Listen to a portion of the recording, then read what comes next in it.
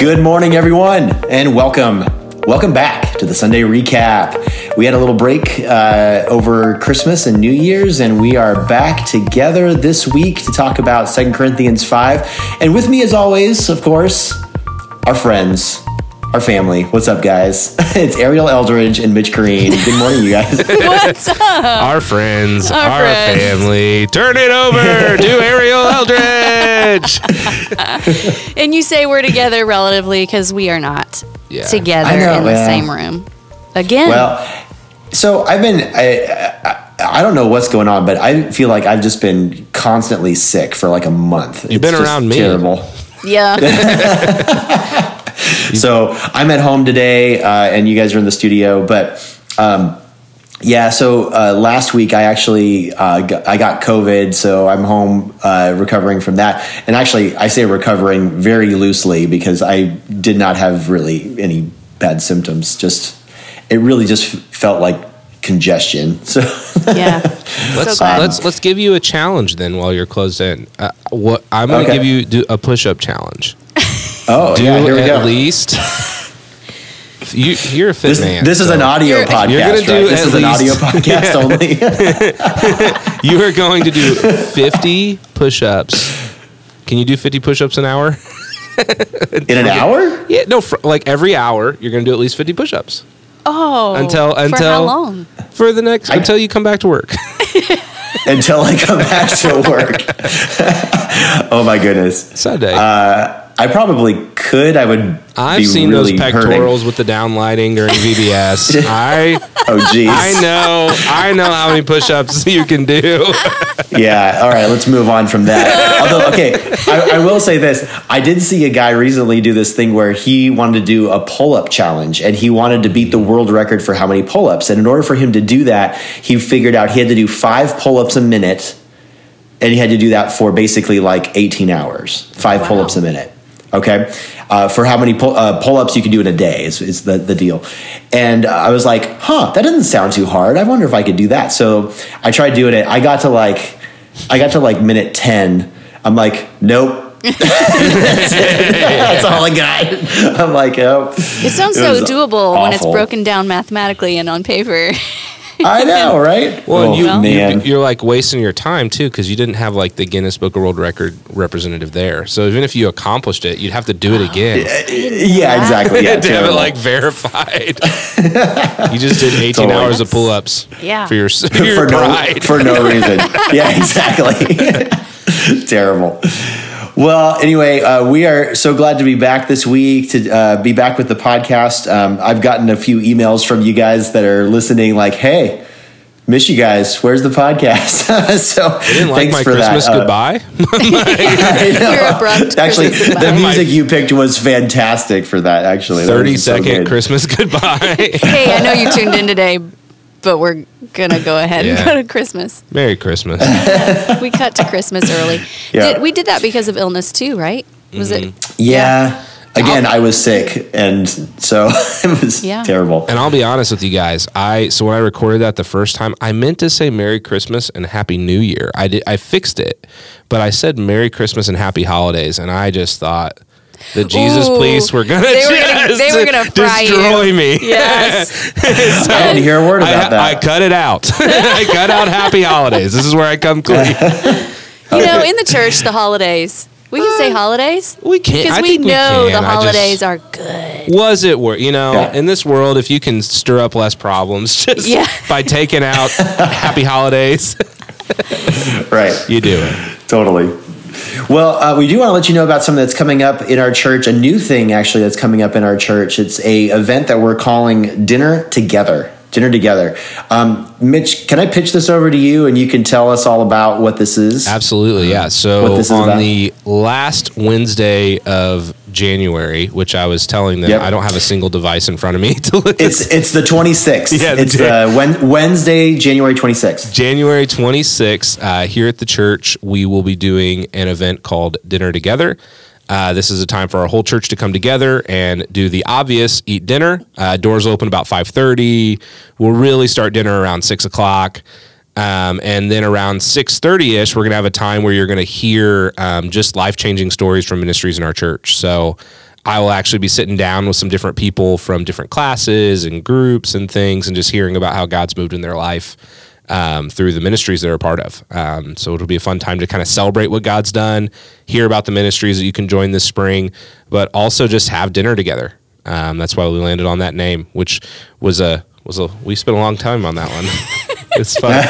The image I want things is hard. The image, the image I want everybody to have, and I think Pastor Scott won't care about this, but when we were laying on the name, he just kept saying it like he was giving an announcement to like see if he liked how it felt. So he would keep saying, "We're coming to dinner together.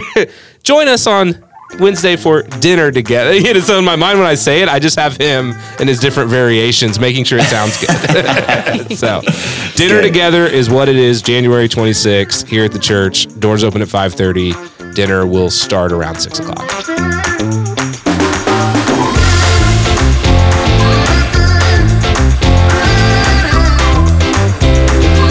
Well, guys, let's go ahead and jump into 2 Corinthians. Sound good? Deal. Ready to rock? All right. Mitch, great job on Sunday, by the way. Thank you.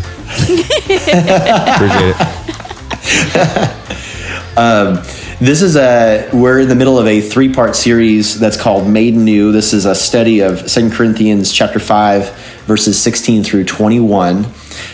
So last week, and we didn't get to talk about it, but last week, Pastor Keith did the first session of this series where he talked about verses 16 and 17. Mm-hmm. And then, Mitch, you took verses 18 and 19. And then next week, Pastor Derek will be doing verses 20 and 21. And Mitch, before we get into the passage, tell us how you guys picked this. Why did you decide to do this series, and how did you land on this passage? Yeah, so we, all three of us realized we were back-to-back weeks. So I'll take you back to the origin story. And we were kind of all thinking about starting to work on separate sermons, because sometimes in the holidays you just don't know who's going to be around. And then we decided, well, why not do a series, and let's do a series over a shorter passage of Scripture, because we know we'll overlap each other a lot. And it's also 3 weeks that I probably couldn't pick 3 weeks where you're going to see different faces in our church as often as the week after Christmas, the week after New Year's, and then really what seems to be for a lot of people the first Sunday of the year, which is next Sunday.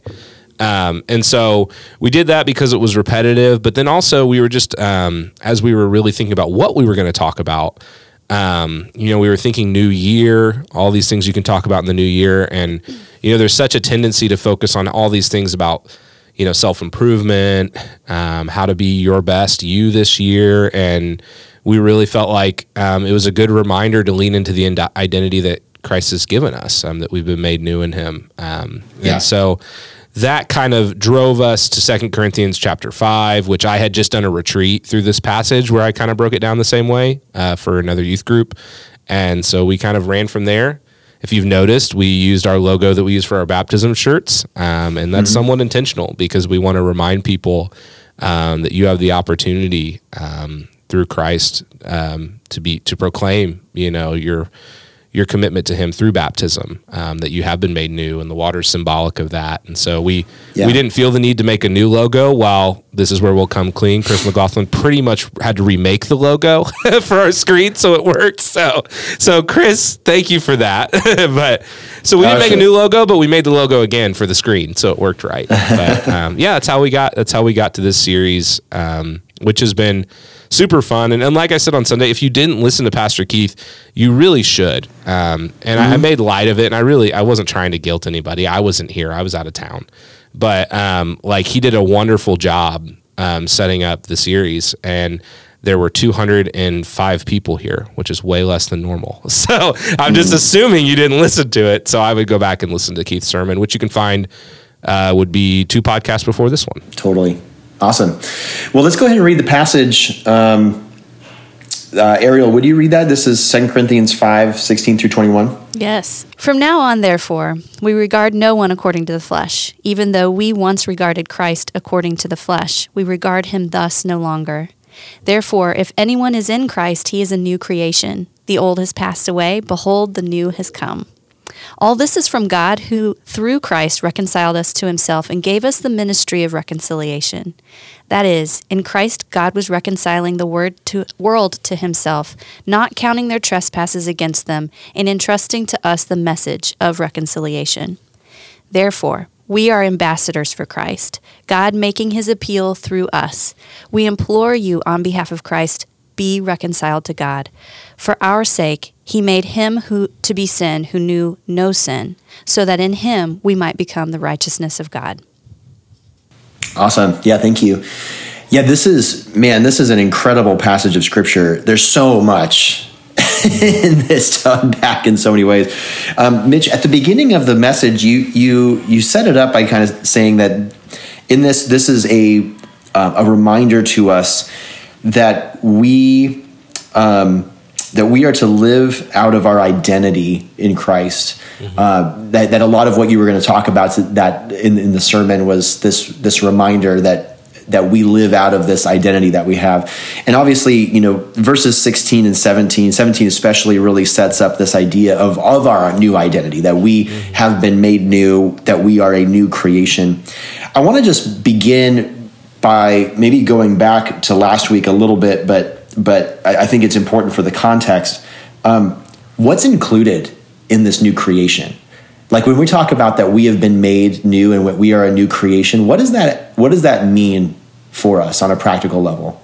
With Paul's writing and specifically with this passage, I think there's we have to remember, like when he's writing to the church in Corinth, he's dealing often with what his relationship is like to them and situations that have happened inside the church that in the past he's given some correction to. And so there's this tension with the church in Corinth that, like, while they may proclaim Christ in their life and they may even gather together in Christian community, they don't really live like anything is much different with them. Like, not that like much hasn't changed in their life. Not for all of them, but there's these problems that keep spurring up.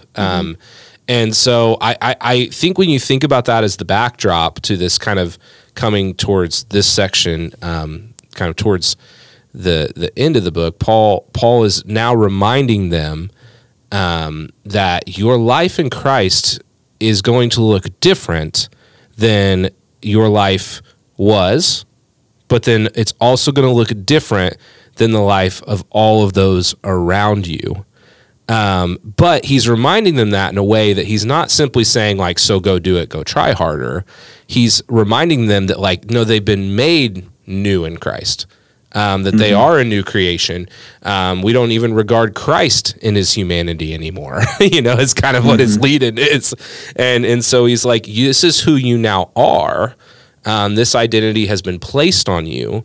And so now walk in light of that identity that's already been placed on you, in a world where people aren't going to live exactly like you, because they've not been made new in Christ. So practically speaking, it's just there's a difference. There's a change in posture. There's a change in what you're living for. And I think Paul, at some level, is trying to remind this to a church that at times hasn't looked much different than they did before Christ.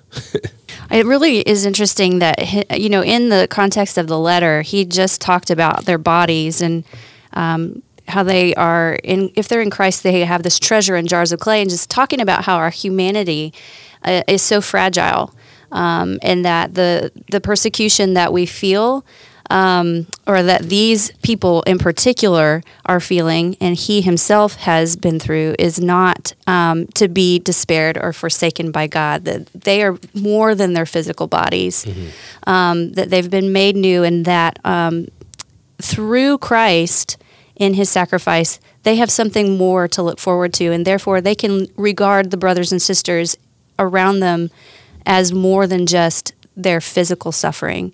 They are actually made new. They are image bearers. They are walking around as God's ambassadors, is the word that he's using here. for his gospel, which is something more glorious than just their physicality and what they're tangibly going through. That's good. So as we get into the section where Mitch, you were preaching from, so this is verses 18 and 19. Just looking at the structure of that section, I think it's fascinating because there's this word in between it. It's all one sentence. Yeah. But there's a word in between it right at the beginning of verse 19 where he says, that is, it's the Greek word ati. And in there, it's almost like verse 19 is clarifying or restating verse 18 in a way, right? So the way that I'm kind of looking at this is, it says all this is from God, and he's referring to the new creation, how the old has passed away and the new has come. And then he says two things, right? He says, who through Christ reconciled us to himself, right? So there's that portion of it. And then he also says, and gave us the ministry of reconciliation.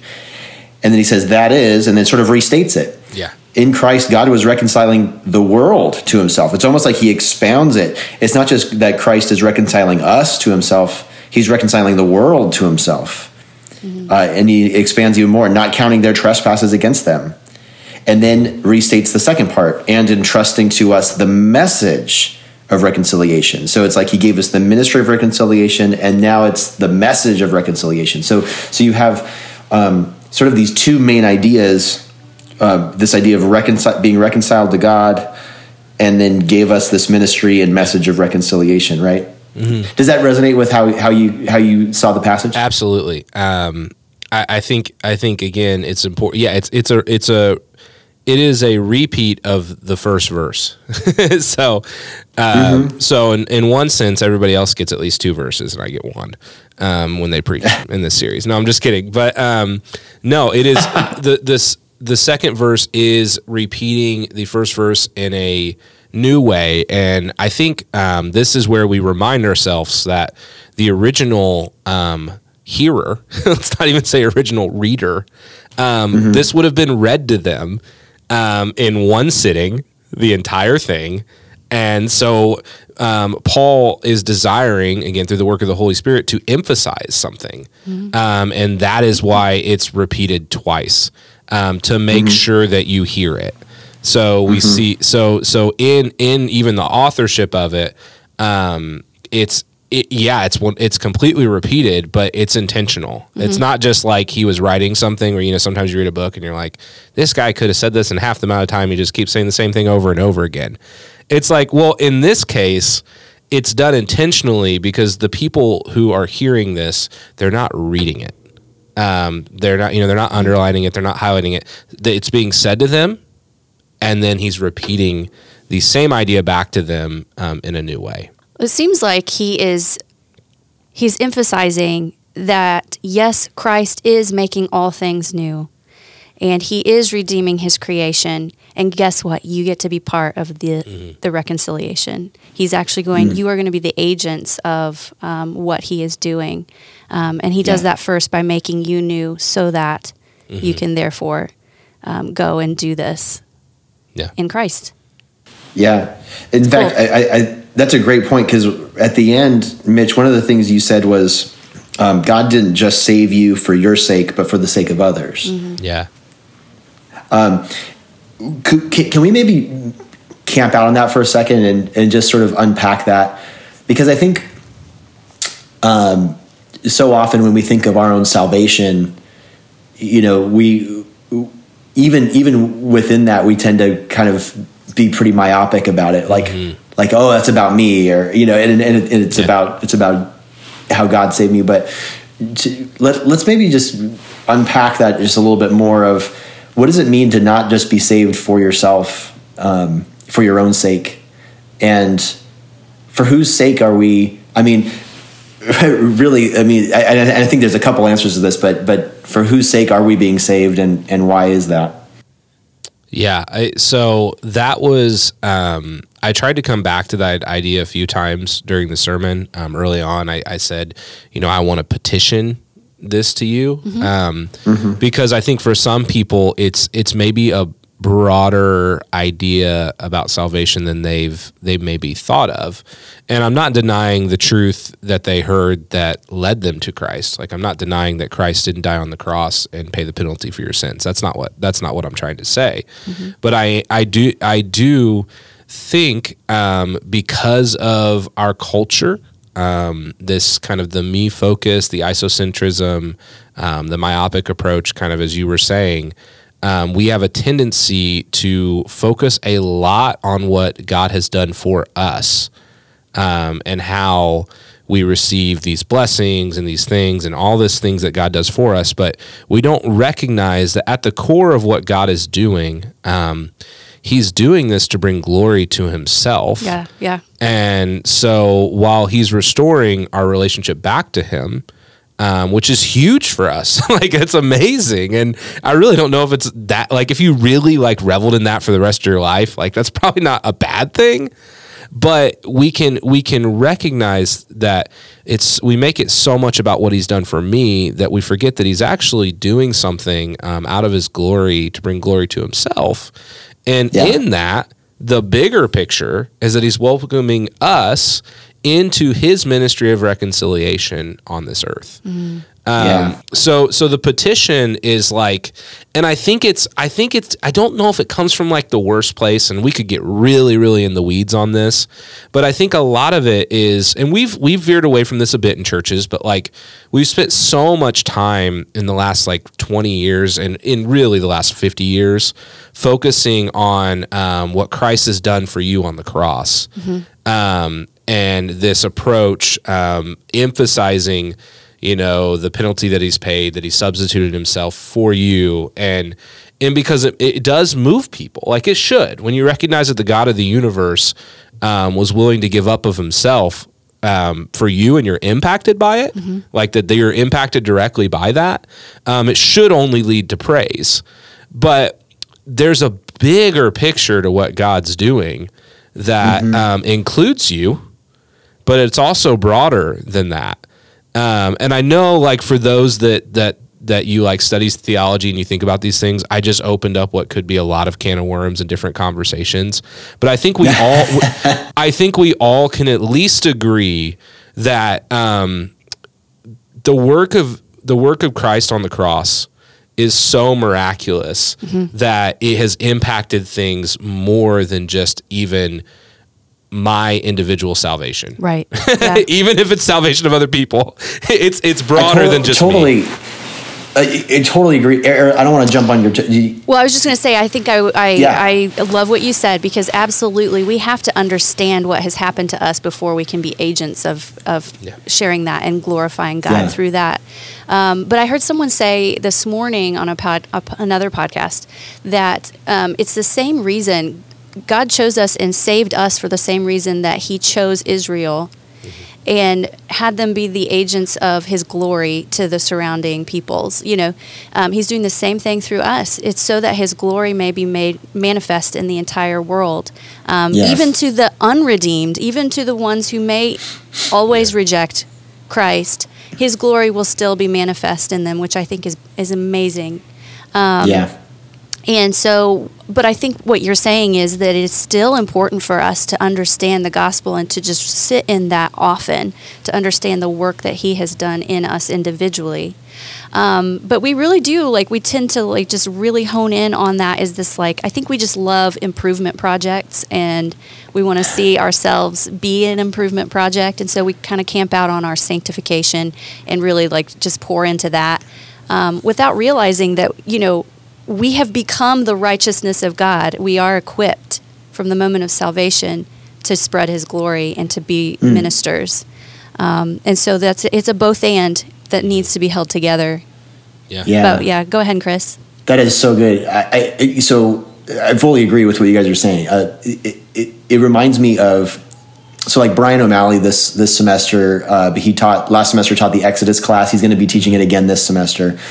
The theme of the Exodus class was right out of just over and over again, you see repeated in the book of Exodus, is this idea that God is doing this so that you may know that I am the Lord. That's repeated over and over again. It's for his glory. Or when you look at the new covenant promise in Ezekiel chapter 26, chapter 36, there's this section in there where he's talking about the new covenant promise, and it's bookended at the beginning and the end of that section with this phrase. He says, "It is not for your sake, O house of Israel, that I am about to act, but for the sake of my holy name." Yeah. Right. And then you have all the new covenant promises within that, how he's going to give us a heart of flesh and take out a heart of stone and put his spirit within us. And he says, "I'm doing this not for your sake, but for the sake of my glory, for the sake of my holy name." And I think this is so important, because for us to think that our salvation, that the end of our salvation is only for us, actually puts God in, it actually diminishes God, I think, because it makes him really more like the whole goal of his life is about, of God is about us, right? Like it's about just saving us. But the issue that I think I have with that is God is eternally happy, eternally joyful, eternally blessed within his own Trinity, right? Within himself. He requires nothing. He doesn't even need us. And so what he's doing is he loves us, and certainly he cares for us. I'm not downplaying that, but for us to be the goal of his saving work, actually diminishes him and his glory, I think. And then it's the right thing that God is doing it for his glory, because he's the only one that's worthy of it, if that makes sense. Yeah. So, yeah. That's good. No, absolutely. And again, that was, that was the tension I felt even in delivering the sermon, was trying to present kind of this broader view of what God is doing, but also not minimize for people what God has done for them. Because I didn't want to move past that, because it's huge, but it's also not all that he's accomplishing. And I think as Christ is making you new, you begin to recognize that he's welcoming you into something that's even much bigger than just kind of living a life of contentment in him. Yeah.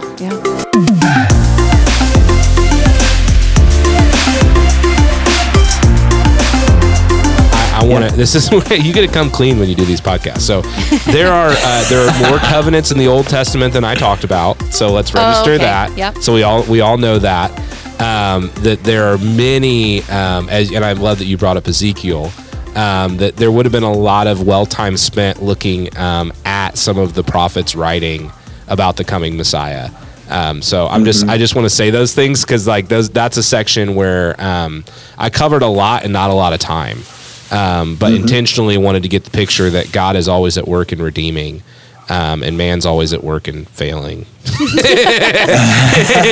and needing God's redemption. Sponges of grace. It's all okay. If you've not spent any time following the covenantal themes throughout Scripture, and even just understanding, how a covenant works, and God's consistent use of it. Yeah. I just would encourage you to do that. That's so sorry, Chris. Well, I just wanted to say that. No, that's worth emphasizing, because I can't say enough how much that phrase really changed my life. My understanding of grace is when you said, and I'd heard it before, and I love that you emphasized it, because I think we all needed to hear it, that God upholds his end of the bargain. He also upholds ours, and that's what grace is. I mean, what a good Debbie Kidwell gave me credit news. for that quote, She but I think a lot of other people have said that. But it is so appreciate it. But it's impactful. It's an incredible short way to help people understand what grace and what the gospel is.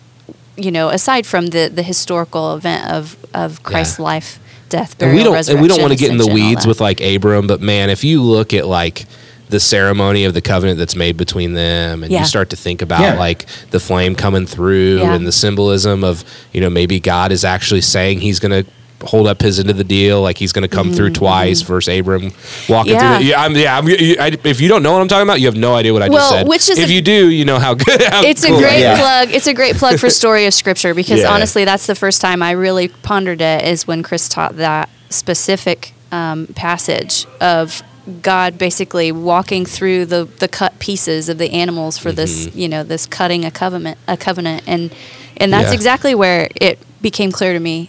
And because I free roam, there was another theme I was intending to follow, but I never really got into it, was just the theme of, kind of temple and God's presence on earth and the role that he gives, Adam in the garden versus the role of the priest in the temple, and then the role of the priesthood of all believers. Even there's so many themes of God kind of establishing his kingdom, giving mankind a role in it that looks like overseeing and out of their identity of image bearer, and then we now are the priesthood of all believers, which ties into ministry of reconciliation. So as a guy that doesn't like to go super long, you don't say all those things, but even when they're in your notes sometimes, like that was all in there, and I decided, I was like, we're gonna just stick to the covenant piece rather than trying to do both those things at the same time. But look at all that. That's so good. And I would say, another plug, this is why we study the scriptures outside of Sunday morning, and this is why we have ministry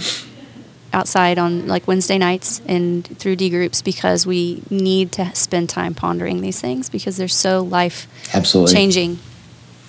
Yeah, absolutely. Sorry for cutting you off.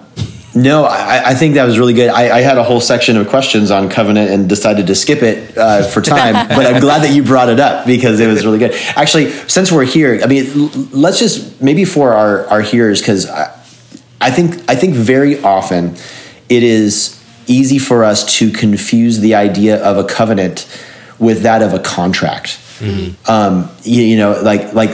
there's a distinction there. How can we make a distinction between a contractual relationship versus a covenant relationship, and why is that important to the way that God relates to us? So there's so many things we could get so deep in the weeds on, and I don't want to do that. One of the things that I think is interesting with God's use of covenants, that is, covenantal language is, in the ancient world, we see in all sorts of places. Other nations use these things, and I think God in having a relationship with mankind, and I could be wrong here, so Bible scholars, feel free to give me better research if you got it. I actually think this is one of the few times I'll go out on the edge because I don't think it's like super changing to anybody's faith. But I think that there's potential to believe that God is actually in these covenantal acts, he's borrowing from a practice that mankind was already doing to show his commitment to them. So there are these, which they are kind of more treaties, but there's these different, if you look into covenants in the ancient world, there's different parties that are making these deals that are legal binding, where there's two parties committing to them. I don't remember. It's like Tesseract and something. I don't remember. There's no Tesseract. What's it called? What's it called? The two suzerain, suzerain and the vassal. Vassal, yeah, suzerain and vassal. But again, I'm just throwing out net words that if you don't care, Tesseract. I love it. Is there really a Tesseract? No, probably not. That's what I was thinking. This is a Marvel word. Yeah, yes, it is. Yeah, I'm bringing the metaverse into this. Okay. A tesseract is a geometrical shape. Thank you. Okay. So you're good. Suzerain and vassal. That's the words I was looking for. That's the words I was looking for. This is what happens when we get in the weeds without prep. But essentially, I think there's potential to believe. How do you understand that God is not just being legal, like just not like being law driven? With his people. I think he's being gracious and borrowing from a practice that may have already existed in creating this agreement with them. And so in him doing that, he's showing even his willingness to communicate to mankind. Now, God is the owner and creator of all things. I'm not minimizing that, but he's showing his willingness to step in and say, this is the example I'm going to use to explain this to you, my relationship with you. So I think that's one way we know that. I think it's also the way that if you look at, his covenant with Abram and you go, okay, God tends to, as they split these animals in half until they get down to the bird and they use two birds, God's the one who does represent his end of the deal. So and here's the other thing I would say. I'm not pushing back on you, but I listened to a recent presentation that was kind of like an alternative view of the gospel from somebody, and there is a consistent pushback to legal language in Scripture, where they would say like God is not, when you start talking about justice, you're using legal language and you're making God something that he's not.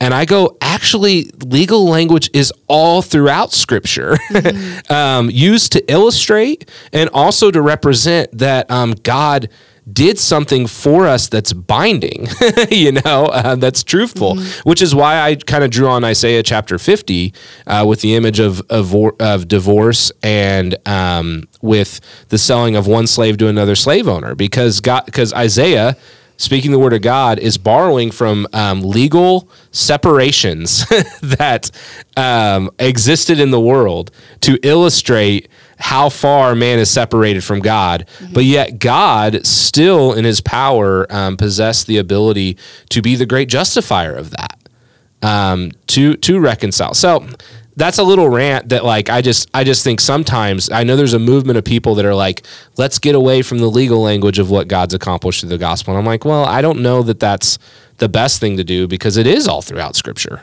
Yeah.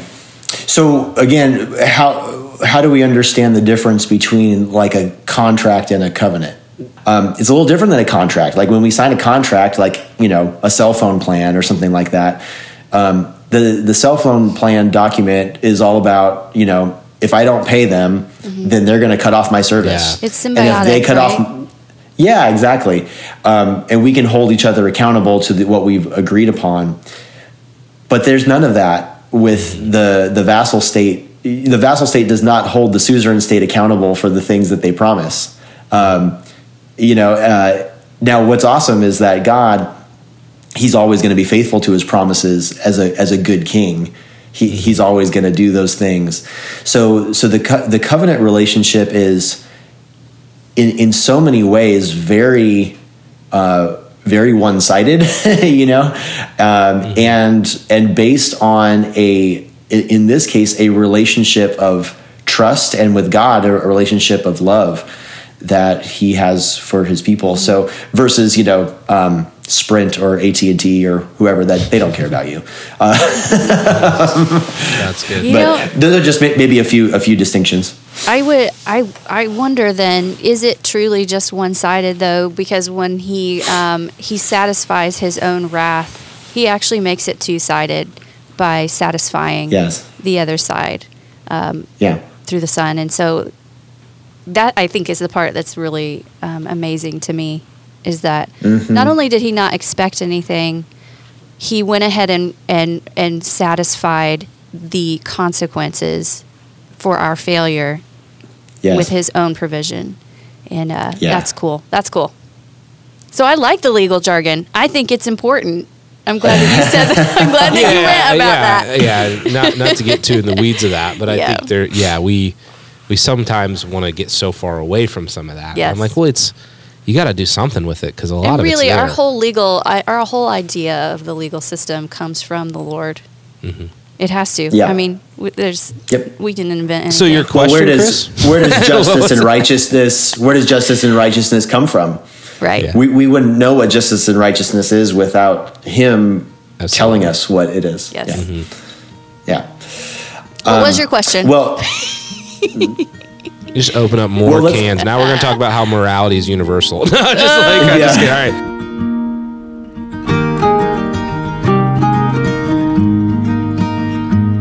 We've talked about now this idea that about how Christ, how through Christ we are being reconciled to God. God is reconciling us to himself. But then the second part of this whole thing is that he has entrusted to us this message of reconciliation for the purpose of the ministry of reconciliation. So what is the message of reconciliation? Is this just another way of Paul saying the gospel? Or what are we talking? What is he talking about there? I feel like you're setting us up. Because I would have said that it is the message of the gospel, because it's what has been reconciled on our behalf. However, he says be reconciled, right? And so there is some human responsibility in that as well. And so that message is both parts. I think it's a both and of what we're to proclaim. But I was going to bounce another question back to you that might also be a little bit like faux pas to ask. Is this a command to all believers, or is he talking about what is the specificity of 2 Corinthians 5 in its context, and then how does it apply to us? Mitch is the expert on 2 Corinthians, so No. I know. we pitched that to him. Take it, Mitch. I mean, I lean into that. It's a I don't know if like command's the right word. It's what he's given you. Like he's established a ministry of reconciliation with you when you've been given this new identity in Christ. You have it. Okay, Like and you're saying you as all believers, right? Yeah, okay. I think it's written to the church. It's for the church. Okay. So I agree, so yeah, I think I agree he's with that. speaking. I think he's speaking broadly, but he also is directing it to the individual, talking about what Christ has done for them. Okay. So we are 'Cause- collective ambassadors, while we are also in a community. That is a great of ambassadors. point to bring up, because really, yes, as we're talking about individual salvation and how we tend to overemphasize the ISIS-centric way of reading Scripture, we may tend to think this is my ministry and I'm on my own with some equipping from the church. But I wonder, is there a command as the church universal, as the body? Is this a command to the body relying on one another to carry the ministry of reconciliation? I mean, I agree with you that we should be preaching the word of redemption to individuals we know. See, this is one. Okay, this is where I'm going to get into my opinion a little bit, but I think it would be easy to think, given the context of who he's talking to, that he's talking about reconciling relationships. I don't think that's what he's talking about. Right. Okay. in this case. Right. I think he's actually talking about people being reconciled back to God Right. through That's right. you Yeah. as the agent. Yeah. That's kind of where I would draw it, but I would go, but obviously that's collective of the entire community of believers. But I would also, though, say, because I agree with you, I think that's his point. However, I also would say the reconciliation that we can have with one another is dependent Yes. on Yeah. our reconciliation with God, right? So just from a point of application, for us to be reconciled with one another, if that's what we're walking through, it still can be Absolutely, yeah. I'm derivative not of saying that, yeah. that's not true, like, or that's not beneficial. Yeah. That's not something that the church should do. I just saying like I don't think that's exactly what he's talking about here. But I do think there is a little bit of an emphasis when you start jumping down in the next two verses, where when you're talking about language of being an ambassador, you're also talking about like what you're doing outside the church, if that makes outside the gathering of believers. You're talking about when you exist in a society. I mean, it was just that is that you're a representative of one society in a different society. So there is a notion of being a minister of reconciliation in a place where there are people who need reconciled. So it's like to put it in like more of a modern explanation, it's like your faith in Christ exists outside the church. I know that should be obvious, but like, and God's called you to live a faith that's more than when you're just in this gathering. Right. And he is going to use you to minister that other people may be reconciled back to him. Yeah. And Lord willing, That's right. they join your gathering. Yep. So I go like there isn't kind of this individual call, but it's collective for the church. It's kind of like all right, let's bring our hands in, ready, break. All right, now we're going to all go out and have have a ministry of reconciliation. Okay. But it's also like we encourage each other when we're together collectively doing it. So I think it's, but and it's not about. He's not writing about reconciling our relationships to one another, but that's absolutely something we should be doing. I just wanted to That's clarify an outpouring too of it. that it does seem like we tend to think that all of those who need to be reconciled to God are outside of the church, when there are quite a few within the body who are also in need of the gospel. Absolutely. Which is why we need the gospel continually. Right.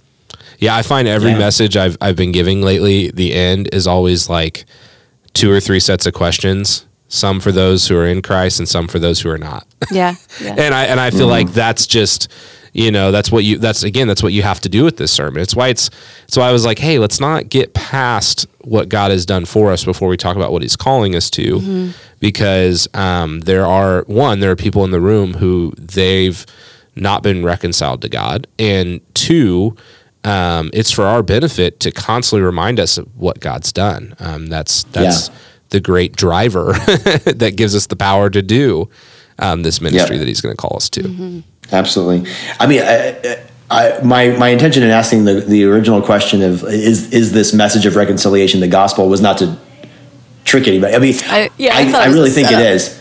Yeah. No, I really think it is. I think it's the gospel, because at the end of the day, he is talking about bringing us back to God, and that is the message that God has chosen to give us, to reconcile us to God. And I think what's interesting too is some of the things that he says about it. Like, he uses the word entrusting, right?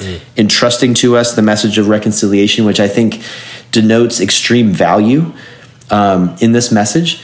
This idea of like, if someone entrusts something to us, it's like, oh, they're trusting me with it. They're giving me this thing of extreme value, So I think, and I think that's important for us to consider too, because I think just in this whole discussion of like never growing past the gospel and things like that we would understand the value of the gospel message and why we consistently need it.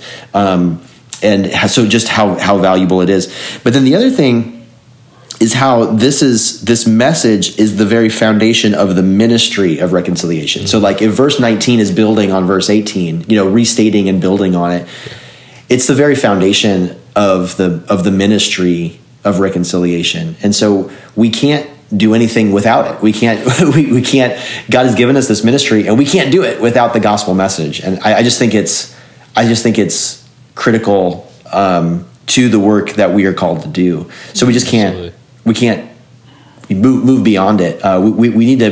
We really need to be students of the gospel at the end of the day, like have it so ingrained within us. And so at the very tip of our tongue, that we would be able to recognize it in not only in scripture, but in circumstances in life where we'll be able to see redemption and reconciliation happening and point out, hey, this is what God is doing. Does that make sense? Spot on, man. Okay. I'm all in. It does. Yeah, because what I think I'm hearing here is that we have a ministry of essentially it's evangelism, but I love this phrase reconciliation, because I think that's exactly what it is. We're calling people. I think that's a way better way to say it. Yeah, I do too. I think it's a really neat way to say it, because that's exactly what it is. And but some of us may really shy away from evangelism because we are. Either we've been taught to just share our story as like a testimony, and we feel a little bit light on the specifics of what happened in the gospel story of Christ's life, death, burial, resurrection, his ascension and reign, So what I think we might be cognizant of as we're reading this and applying it is that we need to put those two together, that yes, we do have a story. We have been made new. How do we articulate what Christ has done in us so that we can then tell that? Yeah. And have a ministry of that. Yeah. Yeah. Give them the gospel. So. All right. In honor of my failed Suzerain vassal comment in the Tesseract. Don't you feel bad? We love see a good Spider-Man. We are sponsored by Spider-Man No Way Home. I love you guys. I love you guys. I'm just saying. It was very good. It was very good. Very good movie. Thoroughly enjoyed it. I don't remember what the Tesseract is, but it's totally from Marvel. What is it? So it's the box that housed which stone, Chris? Which Space Stone, the blue one. The blue yes, one. I'm recusing myself here. Thank you, Chris. Yeah, you can't recuse. This is what Old Testament, Marvel. Which one have I spent more time in? It's. They're close. No, I'm just kidding. I am just impressed that you guys can keep this stuff straight. I can't. Because That's you what we think just witnessed. so deeply about Marvel and then Just so put the deeply about the Bible. Tesseract in my covenantal theology. Yeah. That's funny. Good stuff. Well, Spider-Man hey guys, 3. thanks so much Not for Spider-Man 3. Spider-Man 12. No Way Home. Go see it. Spider-Man 12. It is. All right. Well, hey, thanks for this conversation today, guys. This was really good. I've been enjoying this series too. I think just spending extended time in this passage has been really, really nice. And I look forward to next week as we get to hear about the last two passages with Pastor Derek. So we'll be talking about that next week, Lord willing. We'll all be in studio. So, we will see you guys next time on the Sunday Recap. Have a great week.